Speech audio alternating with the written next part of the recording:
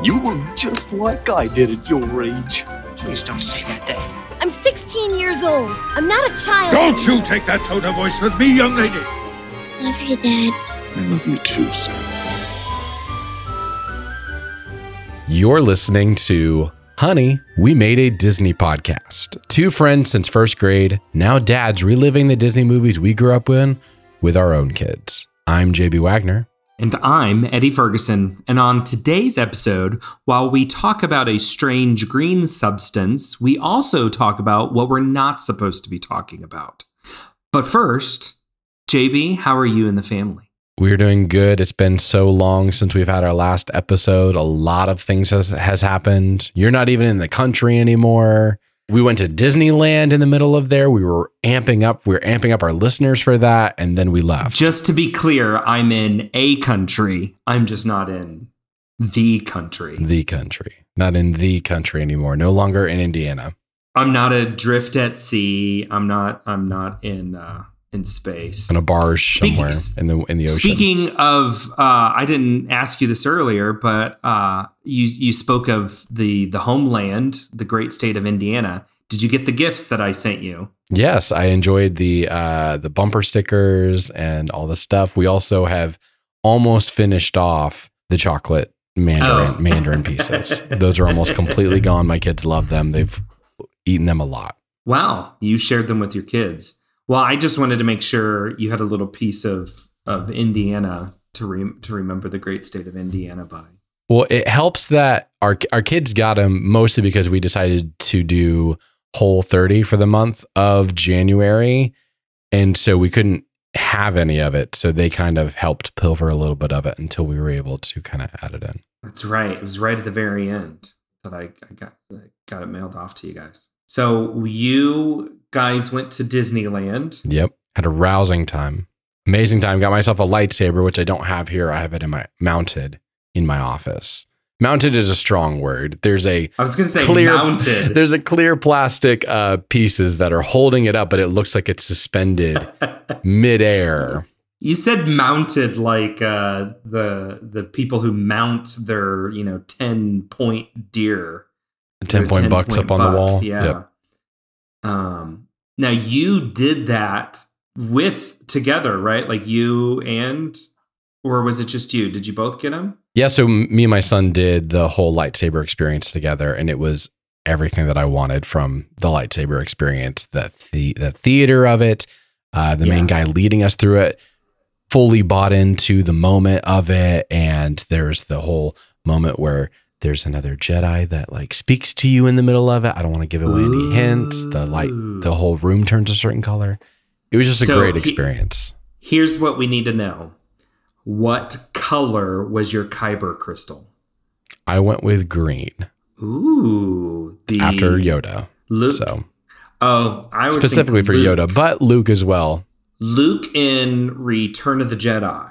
That moment. That's Jedi seared in my mind. Like when I think of lightsaber, I think of Luke having made his own and bringing it out for the Return of the Jedi.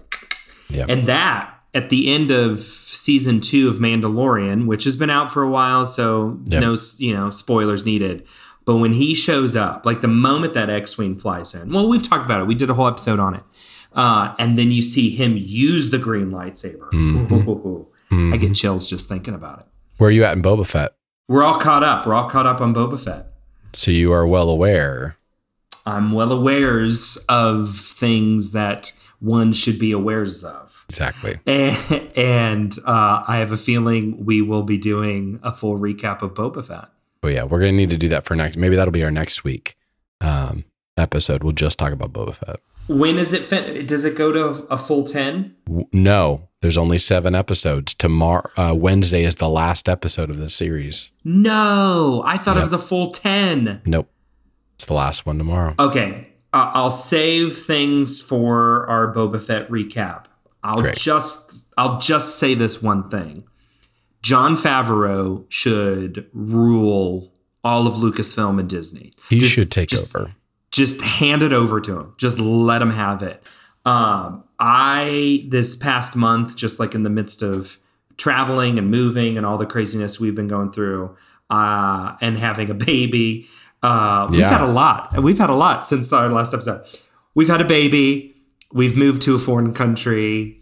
Wonderful experience, but a lot going on. I've been watching The Chef Show on Netflix. So he did a movie called The Chef. Yeah. Mm-hmm. And there's the chef that trained him for that movie. The two of them have now gone on and they do this show on Netflix called The Chef Show. So the movie was called Chef. Yeah. The TV show is called The Chef Show. There we go. And it's them just cooking together. Like he's now found this hobby in cooking as a result of making that movie, which I really love that movie. And I'm just like even greater man crush on Jon Favreau post watching all of that, which has nothing to do with all the amazing things that he's doing with Star Wars and all of that fun stuff. So yes. So next week we'll have to recap Boba Fett. I'm sure we can squeeze it in there. You can bring your lightsaber. I should put it on I should put it on the calendar to take it home this weekend. Unmounted. I want to see the security footage of you walking in with your lightsaber into the office. Into the office? I do have a sheath for it that was provided. It was part of the payment, was this bag for it. So you didn't like proudly. I didn't wield it through the office. Because that was going to be my next question. Was it lit? Because you know me, I would have been walking in there full lit. The main one. Hey, Bob, what's going on? Good to see you. Yep, Susie. Good morning to you. Happy Monday. It was more like, hey, have you seen the lightsaber I bought over the one at Disneyland? Do you want to come see it? Please tell me you did the Brian finger. I just want. Hey. You want to see my light? Mom, you can tell Dad that we talked about him on the podcast today because Sherry listens to our podcast. So. Oh, do you want to? Did you see the text that I sent you? Yes. Tell me more about this text that you got from your sister, right? From my sister, my nephew, who is 7, got.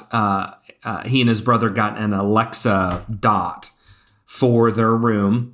Did your heart sink? Yeah, we won't go down that trail. But so he said, "Hey Alexa, play Uncle Eddie's podcast."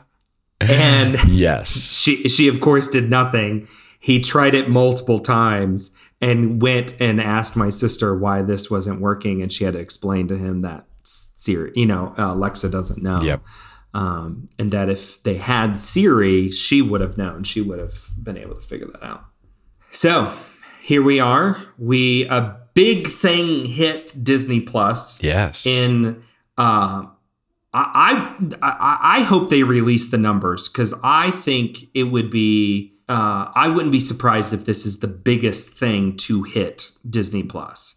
I've not seen. I try to look around to see if they if they released any numbers. The only thing I've seen is just box office numbers. So we are talking about Encanto. Is that the pronunciation? Is not Encanto? It's not Encanto. It's Encanto. Encanto. Which had a normal box office release. I think it was about just shy of 300 million. So I don't know if this is US or combined, but I'm seeing 233 million for on one of the sites that I'm looking at right here, but I don't know if that is worldwide or it says combined it's 237-ish. So, which is not great for outside of the pandemic, but for the pandemic, that's right up there. So that was November. That's right before Omicron stuff started really going crazy, but it was kind of just starting to roll up. But then Christmas Day is when it hit Disney Plus. Oh yeah. Did you go see it beforehand, or was Disney Plus your first viewing? So I took my son to go see it in theaters when it came out. I don't know if it was Thanksgiving weekend. It might have been the weekend after. But that was the second film that I saw with him in theaters because we had done Pixar Day or Disney Days at the at the theater where we went and saw Oh, yeah. a Pixar film. And this time was the first, okay, this is a new film he had never seen before that we got to see together. And he enjoyed it, at least when we first saw it. At least? We have now watched, my daughter loves it, loves Encanto, and wants to watch it all the time. So she has burned him out on it now at this point. So Okay. We saw it for the first time Christmas Day on Disney Plus. Now, mind you, we now live in Latin America. I speak Spanish. So we have a love and a joy for Latin culture. So we're automatically biased. But what was your take first time seeing it? I loved it. Like I need to wait a little bit to let it kind of settle. It's been a month and a half since Christmas. But hold on, here's what I'm about to say. Because I may renege on this, but maybe top 5 Disney movies for me of all time. Okay. Like, I thought this was fantastic. Like, fantastic characters, fun story, the art direction and visuals. I mean, when have we seen... I mean, for me, it's probably been since Princess and the Frog that I've seen some art direction that I'm like, whoa, that's okay. You know, from Disney Animation Studios. Yeah.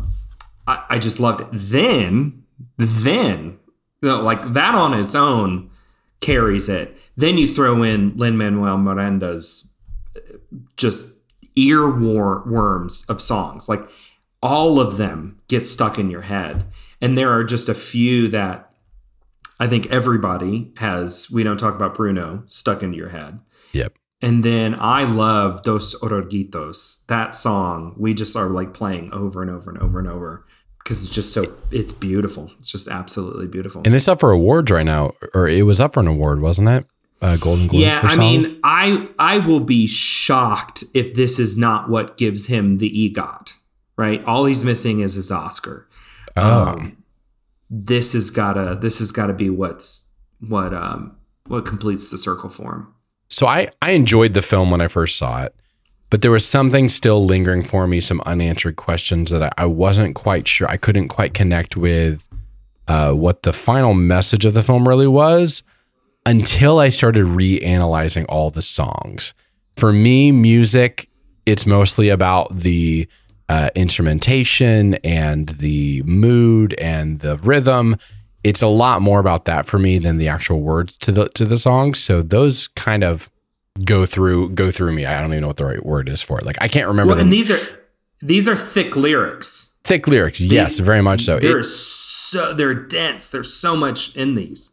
It took me coming back, having it on Disney Plus, and re-listening to the lyrics of the music to realize, oh, that's where they put the meaning behind this story. That's where the majority of what this movie is all about is all inside of there. They actually don't hit on it very often outside of the song itself, which is the whole idea of your gifts aren't what make you, you are what make you. That was the piece I was missing in the verbal storyline of the film, and they didn't have a lot of visual representation of it, I felt like, but it's all throughout the music of it in many different songs from the first song all the way till the end. Mm-hmm. So I think once I got to that, because that's the thing I was missing on it, once I hit that point, then I was like, okay, now I'm bought in. And the more times we have it playing around the house, it's just so intricate and so detailed. Yeah, and it's a beautiful leaning into the family and seeing the value of the family, seeing the value of the individual within community, mm-hmm. but also seeing the value of community to an individual. That I think is a unique for Disney that sells so much of a heavy, you are who you make yourself to be, just kind of type of where you see the need for family, the need for community, and the two balancing each other out. It was just really, it was pretty. It was beautiful. Was Pixar? Are they the ones that did Brave?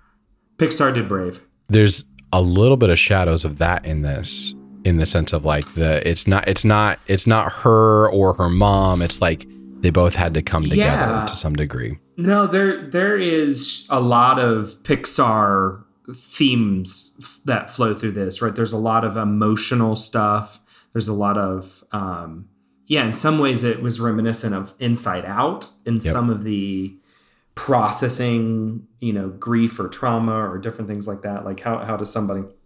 That's what my wife pulled up on, was the generational trauma aspect of this. Yeah. So I think Disney animation pulled a little bit of a page from Pixar's book of being willing to go into deeper, darker themes, but to do so in a way that is accessible and, readable by a broader audience. So how often do you have to, do people ask you this versus Coco?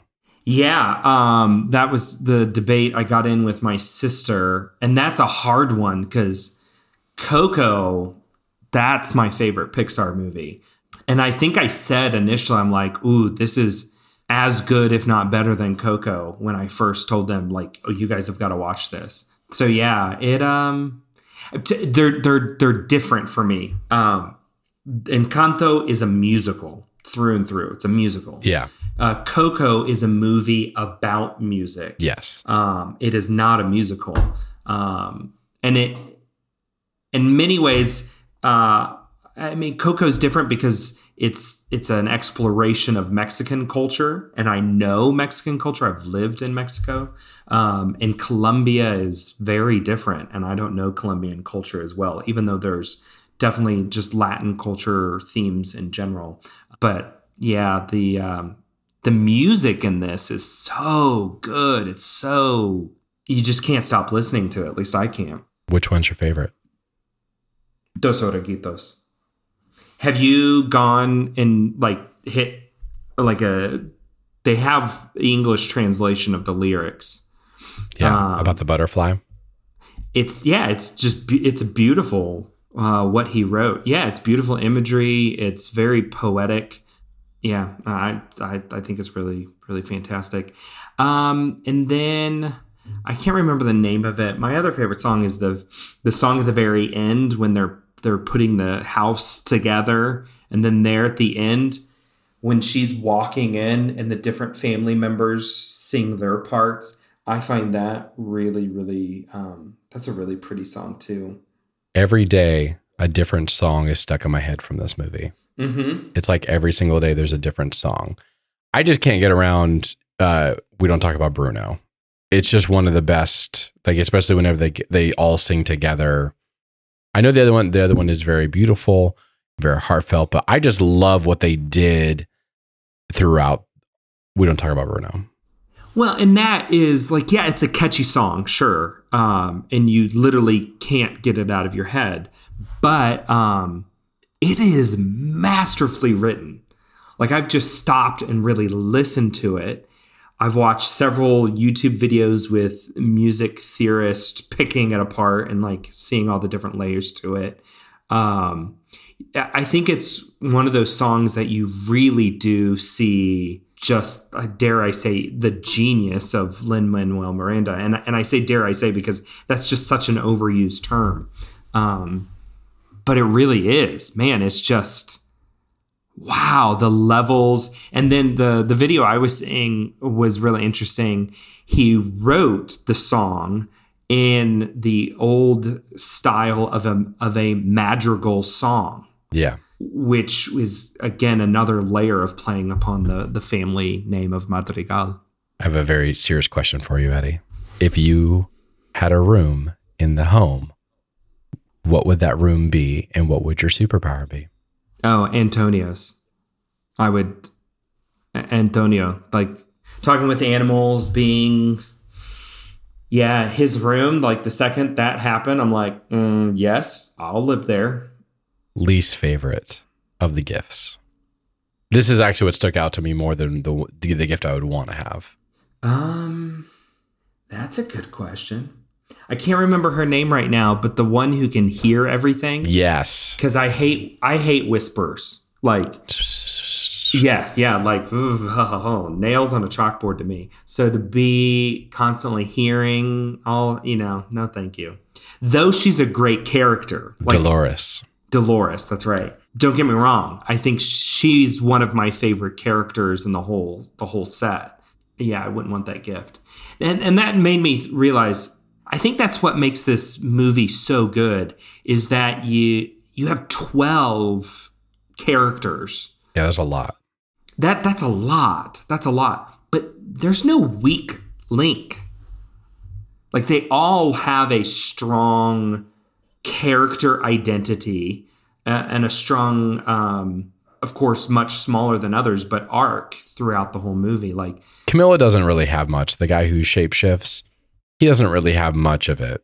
And that's a good point. I wanted more out of him. The little that he gets, and we don't talk about Bruno, left me going, ooh, I want more from him. There's only so much screen time. I was okay with the fact they didn't. But I didn't think he was a weak character. I just wanted more of his character. Yeah. So I think it's worth rattling off. We Don't Talk About Bruno is the highest charting Disney song, I think, ever. It's beat Let It Go, which never seemed possible, but there it is. That to me is crazy. But this will go down easily as the modern Disney classic. Just give it a second. It'll take over the parks. If only Pixar, or no, this isn't Pixar. Never mind. I'm still a little perturbed about news I heard about Pixar not bringing their next film to theaters. It's Red. It's going straight to Disney Plus. They're still doing it, Eddie. I'm sorry. I was about to go off on a rant, and then I forgot that this is Disney Animation, not Pixar. This is Disney Animation. It got a theatrical release, which they've talked about. Saying, another podcast that I listened to was saying they see Disney Plus as the premier function of the Disney company. And so they want to put their very top best out on Disney Plus. And so that's why, and they see Pixar as their best. And so they put Pixar right out. I wish they would just come out and be honest and tell us. Yeah, you're never going to see. Well, one, yes. I would do both. I want to see Pixar movies in theaters. Pixar in theaters. We need to start this change.org right now. We need to get on there and start our next petition to get Pixar back into theaters. I'm so frustrated by this. I would watch any one of them that have come out since the pandemic kind of got started. I would have watched all of them in theaters, and they just don't. They won't do it. Maybe this is a little too inside baseball, but the Bob Iger, the former CEO of the Walt Disney Company, he has been the executive chairman for the past 2 years. He just left December 31st. He did an hour-long interview with CNBC. It's on YouTube. A lot of just inside baseball stuff, but it was fascinating to me because he talks a ton about the disruptions in the industry right now and what they're trying to do and to try and counteract that. I found most interesting, he talks a lot about ESPN and what they're trying to do in staying out ahead of the disruption in the sports market. But I think a lot of that is what we're seeing here, even with the Pixar. And you saw a shorter window between theatrical and coming to Disney Plus with Encanto, is they're just trying to figure out what's the market now. Yeah. The world has changed dramatically, and what people want is changed dramatically as well. And so I think they're trying to figure it out. Well, I hope part of that figuring it out means they're going to bring it back. Bring movies back for Pixar. They have to. They can't never bring a Pixar movie back to theaters. I just don't. I've refused to believe this, Eddie. You gotta have a theatrical experience for a Toy Story, right? A Toy Story is a generational defining movie-going experience. I agree. Well, Encanto is not necessarily the reason that people were listening to this podcast, although I'm sure they enjoyed us bringing it up 6 months after it came out. Probably, well, it's not 6 months, but probably more so than the film that we are reviewing today, which I'm sure a lot of people are going, "Oh, really? Oh, that's on? Oh, yeah, that's on the docket. Oh, really? Okay." Though I have to say, in my little digging, a few cool random things came up about this film, but we will get there. Well, the movie we are talking about today, this is episode 55. Thank you for all the listeners who've been waiting with bated breath for us to talk about it, since we talked about it back in October 7th was the last episode of this podcast. My bad. We went and had a baby and moved to another country. I'm so sorry. Lost a microphone. We tried, but it's okay. But we're here. We're here now. And I found the microphone. Yes. And we are also here now to talk with you today about the oh man, I can't believe I already forgot what year. What year are we in? 1997. The 1997 classic Flubber. Cue the Disney sound effect.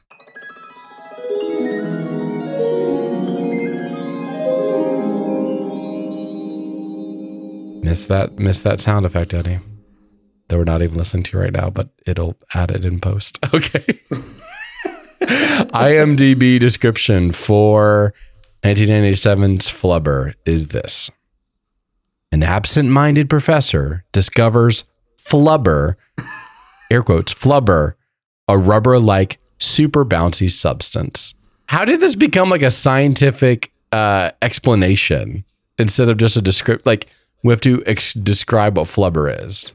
What they really should have said was, we paid Robin Williams a ton of money to do whatever he wanted and make us laugh.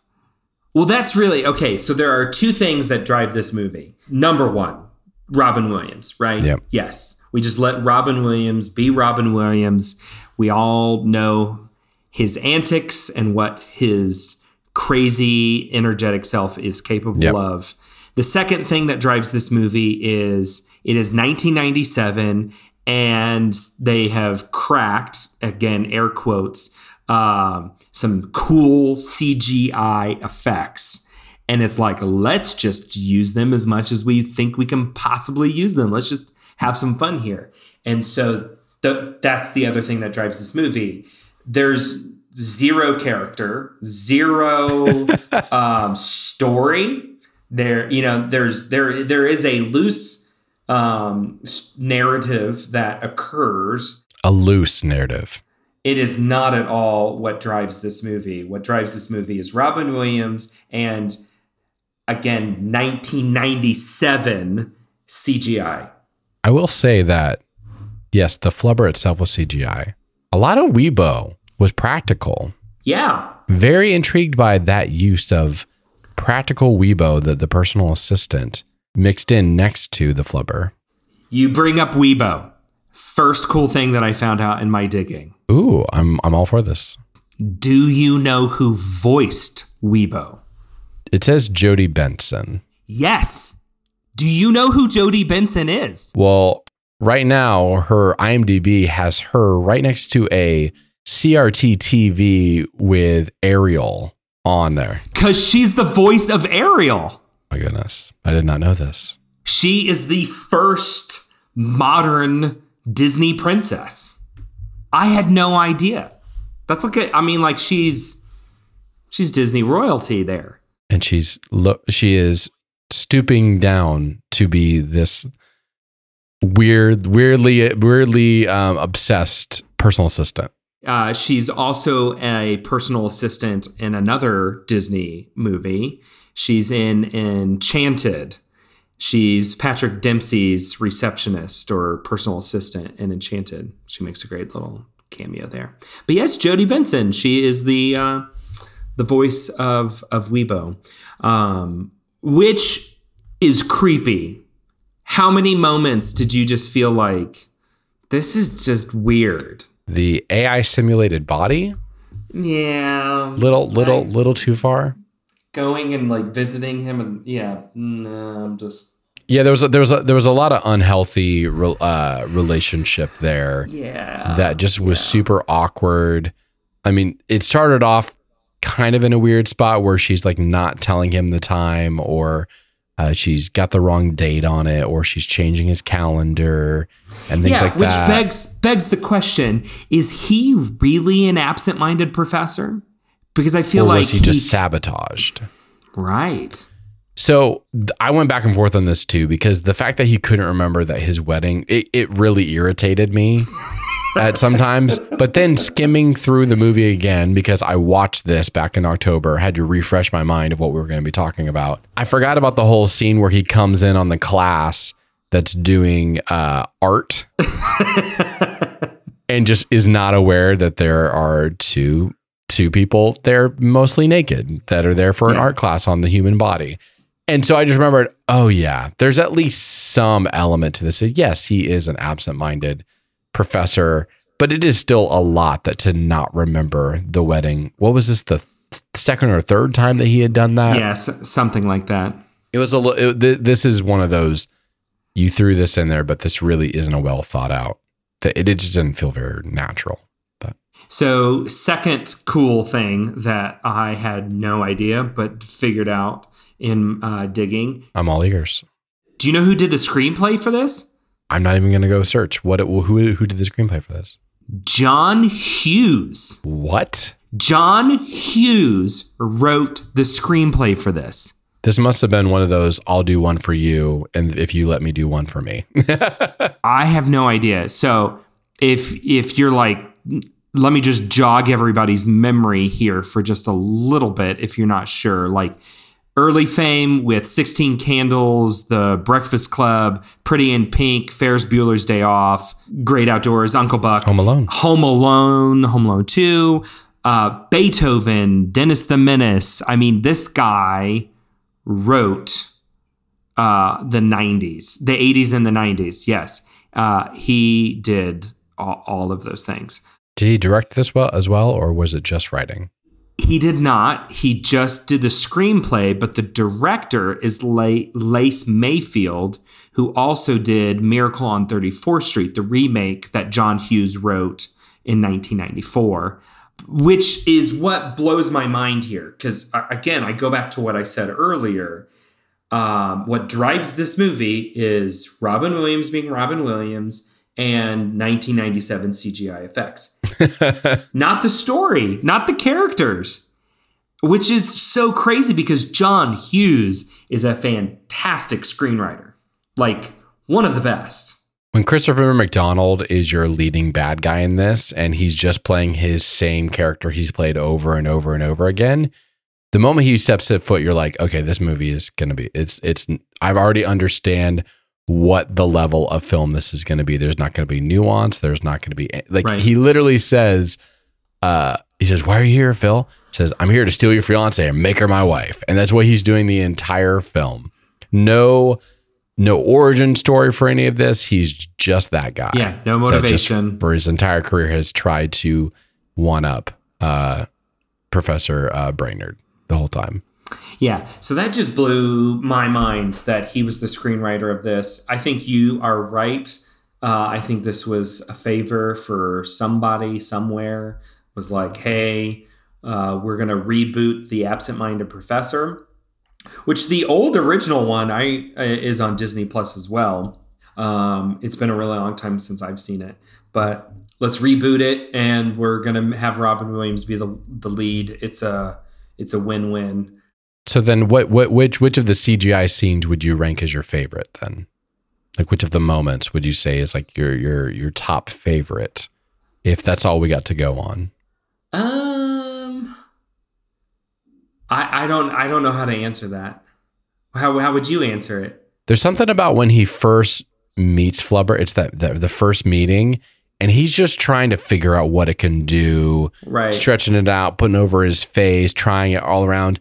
There's such a there's such a level of playfulness and like true discovery kind of happening there. I know it's not anything spectacular by any means, but Robin Williams just makes it magical in that moment where he's doing all the things. If you were a little kid testing out this substance, you do the very same things that he's doing. And so I think in that moment, that's probably the most genuine of any of the moments and the most fun. Everything else is just crazy. He puts it in a car. So when you said that, I thought of that moment, and then I thought of when he goes to the basketball court. Oh my gosh, the basketball court. And is testing it with different things. You know, he's put it on the thumbtacks and different things like that. With the spray bottle, all of that. Like those were kind of the two moments of, yeah, it's just Robin Williams' imagination. And then they go back in with CGI and put in. I would love to see the behind the scenes without CGI. Yeah, me too. What is he doing in that moment? Is he literally playing with air? Do they have a little tennis ball on a string or something like that, kind of going back and forth? I'm so curious as to what they actually did to film that. Did they do that early on? Oh, they've done that for a long time. Okay. That's been a thing that they've done. I just don't know the speed at which he's moving and stuff like that. If any of that could have been possible with a little ball, or if it's like, nope, he's just pretending and he's just throwing his turns, and we'll just make it work in CGI afterwards. No, I mean, when I remember when this came out, like it was like mind blowing. Whoa, I've never really seen anything quite like this. And I mean, I think that's in part why it did decent, right? It had a budget of 80 million and made 178 million. Oh, wow. So, you know, it did its job. It made some dough, though it is ranked super low. I think it's like a 20 something on Rotten Tomato. Rightfully. Third and final random thing discovered in all of this. Did you catch who did the music to this? Oh, yes. That's my second note on here. Your favorite, Danny Elfman.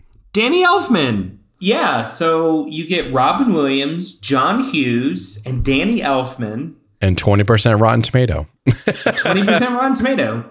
Something's off here. Yeah. I thought that was kind of crazy too. The opening scene has a lot of Honey, I Shrunk the Kids vibes to it. Yeah. Some of the scenes later on have a lot of Home Alone vibe with all the things going wrong and hurting all the guys that are trying to steal stuff. I think that's part of it, is it kind of picks and pulls from a lot of different films. It doesn't have its own like true identity. Sure. So how many fruit snacks are you going to give this? So I'm going to go, this might seem harsh, but I'm going with a 1.5. It's getting a half because it is slightly TNT rewatchable. Like if this turned on, I would leave it on for the funny, like for the CGI moments where things are bouncing around. But I didn't really care to watch this again. I didn't really want to go back. It's not going to be a regular thing I'm going to turn on, but there are moments worth lingering for. I am in complete agreement with you. I was, 1.5. If it randomly pops on or if like a little bit ends up in some type of a sizzle reel, I'm going to stop and watch and be like, oh yeah, Flubber. Oh yeah. All those sizzle reels you're watching all the time. Yeah, the compilation things. Yeah, all sorts of random things pop up on YouTube these days, you know. You never know what's on YouTube. What them kids are making on YouTube What these them days. kids. I honestly got to the end of this and thought, I wonder if this doesn't end up on some type of Disney Plus remake list. Well, didn't they try to do a sequel to it at some point? Or there was a show at one point. It's called the Flubber franchise. Son of Flubber? No. Oh, that's 1963. Yes. The sequel to Absent-Minded Professor. Yes. So the original is The Absent-Minded Professor, which came out in the early 60s. I guess this was the last one that they made, was Flubber, because there is no Flubber 2. Or is there a Flubber 2? It says Flubber franchise. No, I think that's it. They're just kind of poking at everything, trying to see what they can make some money off of. And I could see this somehow. Hey, let's. Who would they get to take the Robin Williams role? Kevin Hart? You're taking this seriously. I did not take this seriously, this question. For whatever reason, I would have fun seeing Patton Oswalt as the Absent-Minded Professor. Is he on your mind because of the opening of Boba Fett? I know, and right? And his breaking 8-minute, the internet. Oh my goodness! I'm sure that clip from Parks and Rec got a million views out of nowhere. It did. Everybody watching it. Because he nailed it. Well, you also know they knew that, and made it the hand. They gave the fans what they want. I knew it when the moment that we watched it immediately after watching that scene from when it aired. But more people are going to have to check in next week for more of our Boba Fett commentary, which I'm sure there's going to be a lot. So I think next week we're doing mostly Boba Fett and then a brief pass through of Mr. Magoo. If we can just simply just tag that for 2 minutes on the backside of Boba Fett. Have you watched Mr. Magoo yet?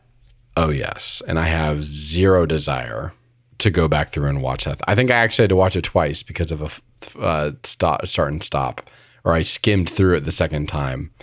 That one was rough, but you will get more of that on a future episode. Not this episode. Yeah, we're going to do Mr. Magoo / but mostly Boba Fett. Hopefully come back for Boba Fett next week. But if you want to look at all the movies that we're going to eventually do, as long as we don't stop anymore, we're back now. We're going to be doing this more often. We're not having any more babies moving to any foreign countries anytime soon. So we're gonna try and go 52 in a row again. Like we did the first time, 52. We did 54 in a row. Well, we did 54 of them, but we did miss 1 week that you are still sad about. You were still mad that we had a good run. We did have a good run. It's okay if we missed one, and you were like, "But we missed it on 50." Yep, there's a lot. Don't worry, listeners. There's a lot more to come. There's a lot more movies that need to be spoken about, and a lot of movies that don't need to be talked about. But we're going to talk about them anyways because they are in our march from 1987 until 2005. We're getting closer. So stay tuned. Thanks for listening.